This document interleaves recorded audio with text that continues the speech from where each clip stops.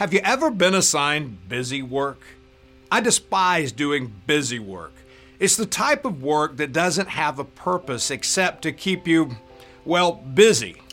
Sometimes this happens on a job where the boss feels like he needs to keep the employees working even though there is nothing left to do.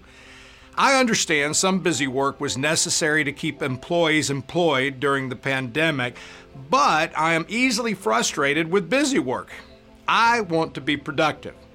Suffering can sometimes seem like busy work. It can take up a lot of our time and keeps us from accomplishing the goals we have. And there is no getting around suffering. It is something we all face. And for someone like me, I can get frustrated at the lack of productivity that suffering can induce. But perhaps during those times of suffering, there is a different way to be productive. We know we will suffer. Jesus himself told us we would.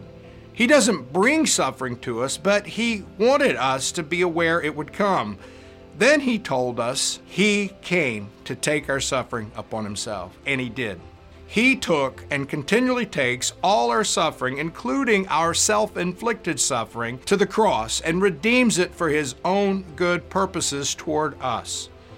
The totality of our sufferings are now his, which he took through death into resurrected life. Because of this, our sufferings are now Christ's own sufferings, which we can endure with hope, knowing they will be used to contribute to the ultimate purpose he has for us. But what does this have to do with feeling like suffering is busy work, keeping us from being productive? Paul addresses this in a rather shocking manner. He speaks of suffering as a point of rejoicing. He tells us that suffering, because of what Jesus has done, can actually produce something important.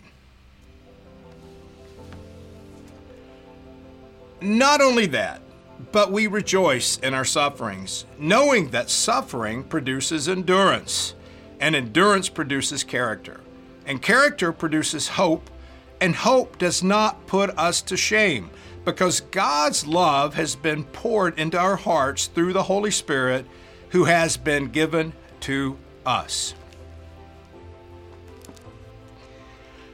Suffering is a part of our broken world. Paul doesn't mean we will enjoy suffering or that we should go looking for it. But when it comes our way, which inevitably will, we can be assured that Jesus will meet us in our afflictions. This is why we can rejoice. Because our suffering is not wasted. Through Christ, our suffering is redeemed. We can anticipate the good work the Lord is doing in us through all our circumstances. It's not a time of busy work where we are just waiting for the suffering to end. It's a time of God producing good fruit in us.